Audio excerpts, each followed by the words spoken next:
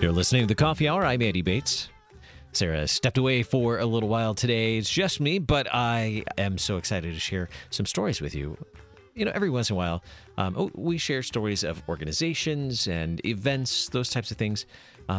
And we get to tell the stories of the people as well. And some of the people that I love to share stories about are the people that I get to work with every day. And really just thrilled to get to share stories of two people here at KFUO that have long histories in broadcasting. And so going to share their stories with you today here on the Coffee Hour. Thanks to Concordia University, Wisconsin for supporting the Coffee Hour. Find out more about Concordia University, Wisconsin at cuw.edu. Now, every day, every weekday, generally around the top of the hour, you hear KFUO News Update from Kip Allen, or World Lutheran News Digest on Wednesday afternoons, or Free to Be Faithful on Wednesday afternoons. Or maybe Friday afternoon, you kick back on the front porch with Kip Allen and one of our pastors, one of our guest pastors for Let's Talk the Pastor Is In, and dig into theological questions from a layperson's perspective. And Kip Allen has been with the team here at KFUO for a little over 7 years now. Kip, it is a joy to get to have some time with you on the Coffee Hour for a little chat, kind of switching it around. Usually you get to have a relaxed conversation with a pastor on Let's Talk. I know. I know I'm being interviewed. I'm not sure how to handle this. So we get to switch things around, and I get to ask you the fun questions, having a casual conversation. Okay. Now, I have the privilege of getting to know the answers to some of these questions, but I want to share them with our listeners as well. What was your first encounter with broadcasting? When I was born. I mean that quite literally. Absolutely, yeah. You were born into it, right? Yeah, I was born into it. My dad was in broadcasting. He went into radio in 1935, and in 1948, the year I was born, he went into television. So I literally was born into it. In fact, Dad was on the air when I was being born. So you were truly born into it. Now, you said Dad was he was in broadcasting in 1935? Yeah. He had a bachelor's degree in journalism from the University of Missouri in 1935, and immediately went to work in radio. Wow. And, looking at the history of KFUO, it was just 11 years before that KFUO started. That's right. Wow. What a history. So tell us, being the son of a broadcaster, professional broadcaster, what did you see Dad doing, and when did that spark something for you? When did you know that you wanted to go into broadcasting too? Well, actually, I resisted it for a long time. You want the honest truth. I went to college and couldn't figure out what the heck I was going to do with my life, and actually dropped out after my junior year.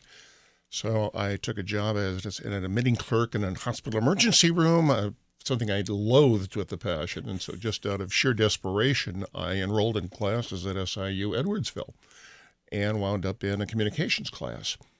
And I happened to be there when the radio station over there, WSIE, went on the air. And wow, I got microphones and I could push buttons and there's tape recorders I can play with.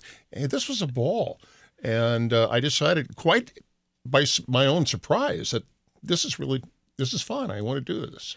What was it about it that you liked? You mentioned the equipment, the technology, the buttons and microphones. What was it about it that really drew you in? Communications, pure and simple communication. That's the glue that holds society together, is the ability to communicate with one another. And that's really what radio does, especially back then. That was the main way of information, even more so than television back then. We were talking about the golden age of talk radio, which I was involved in. I had a ball with that one. But that was it. I mean, for example, during emergencies, I remember I was broadcasting down south during a hurricane. The TVs are off the air. The people could only get the emergency information on the radio, whether they're sheltering in a getaway in a rescue thing, or whether they're in the car. The only way they could get the information on what roads were clear, where they could get help, was by radio. So mass communication was really the draw for you, being a part of something that really connected society. Tell us about you mentioned going to SIUE. Tell us more about your education that you pursued for this career in broadcasting. Well, it was kind of a convoluted one, actually. When I got out of SIU, I did a really stupid thing. I fell in love with this beautiful girl, about 5'4", beautiful blue eyes, long brown hair, and she decided she was going to New York. Like an idiot, I followed her. And could not get a broadcasting job there to save my life, so I wound up, of all things, working for a board game company. And I was a board game designer developer for about 3 years. I actually got about 15 games out there that I did. Were you the brains behind Chutes and Ladders? No. I did World War I, World War II, World War III, Combined Arms, Frigate, the whole series of them. So you like history and military? Yeah. Military history has always been a hobby of mine. Mm-hmm. And actually, board gaming was a hobby of mine since from the age of 12. In fact, I still do it to this day. I still love strategy games. But as the romance cooled, I decided I wanted to get back to my original love, which was broadcasting. And I thought, Dad was a journalist. Why can't I do that? So I applied for graduate school at Northwestern University, where the Medill School of Journalism is, and was accepted, and graduated with a master's in journalism. What was that like? What was being a student in journalism school like in that? And what era was this? That would have been 1976, 77. So paint a picture for us. What was journalism school like in the 70s? It was exhausting. Best way to describe it. I remember one of my first classes there, one of the very first days. Classes began at around 8 o'clock. There was an hour break, and then classes went again until like 9 o'clock in the evening.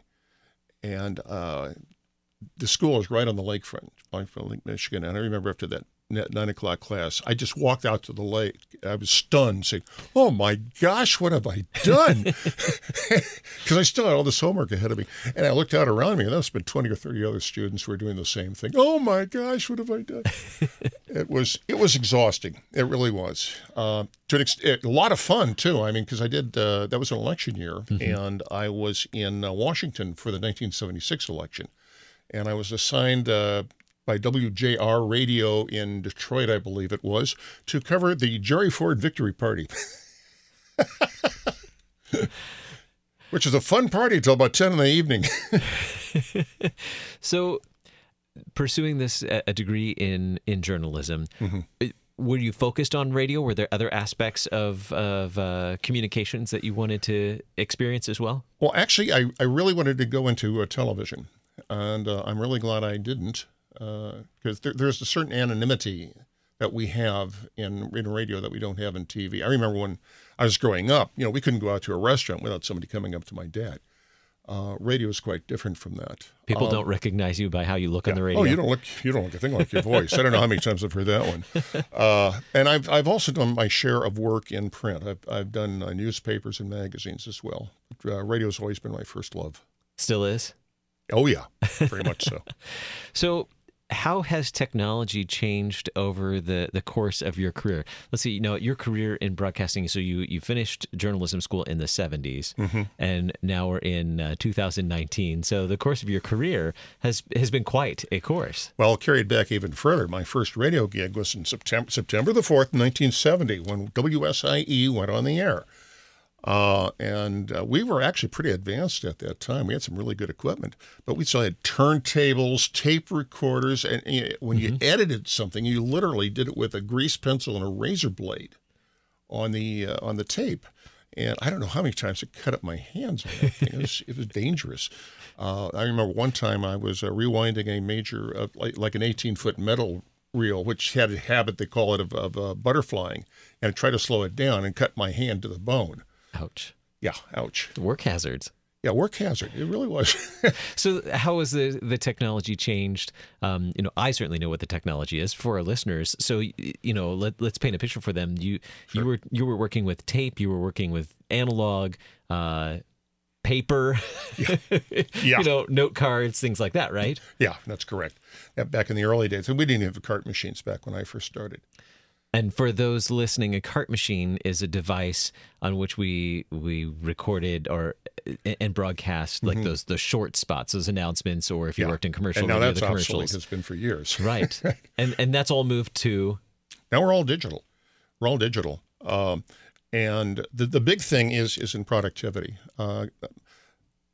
Andy, I can do things in one day that it would have taken me a week to do. For example, today I had to produce World Lutheran News Digest.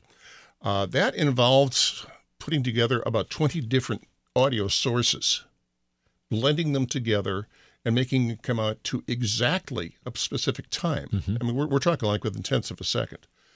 And I could have done that back in the day, but that would have taken me a day or two to do it. Now it took me about an hour and a half. So having the technology, all the digital technology for recording the audio, and then also for editing it as well, all done digitally and can be done in a non-linear fashion as well. That, you know, using that analog technology, magnetic tape, as you mentioned earlier, there's some hazards that come with that too. You know, the sharp objects. You could cut yourself. So that was probably half the time was just putting Band-Aids on. That's what took you a whole week. Yeah, that happened. Now, you could do it non-linear back then, but it was a real nosebleed to do it. I mean, so the technology has certainly changed and allows you to do so much in a shorter amount of time and with a smaller crew too. What was a typical radio station in the past, like a talk radio station that you would have looked at? You're talking about a pretty large team too. You could be, you could be. The business has changed a great deal now, both in terms of management and in terms of the technology, where now manpower is no longer as important as it once was. The type of stuff that we do here, you know, for example, as I just mentioned, the WLN, that would have taken 2 or 3 people, that project, to put that together, where I could do it by myself in just a fraction of the time, and do it better too. I mean, the editing software that we have and how we can tweak it, how we can stretch it and compress it, how we can make sure the levels are all the same, with things that we couldn't do back then. Or it took a lot more work to make it happen, to make it to sound a certain way. You've served in a variety of settings. You've worked at radio stations. You said you worked in print. You even developed board games for a while. What is unique about what you get to do at KFUO today? Okay, the biggest thing, here's the biggest difference. Having spent most of my career in the commercial world, while I had a lot of fun at it, the bottom line was what I was doing was trying to make money for the station owners. Nothing wrong with that. But that's the bottom line. That's what that was. What I'm doing here at KFUO is important. I'm reaching people about their souls. And I have a sense of purpose here that I never had in commercial radio. The other thing, frankly, is the staff. In commercial radio, you know, and nobody goes in this business without having a huge ego.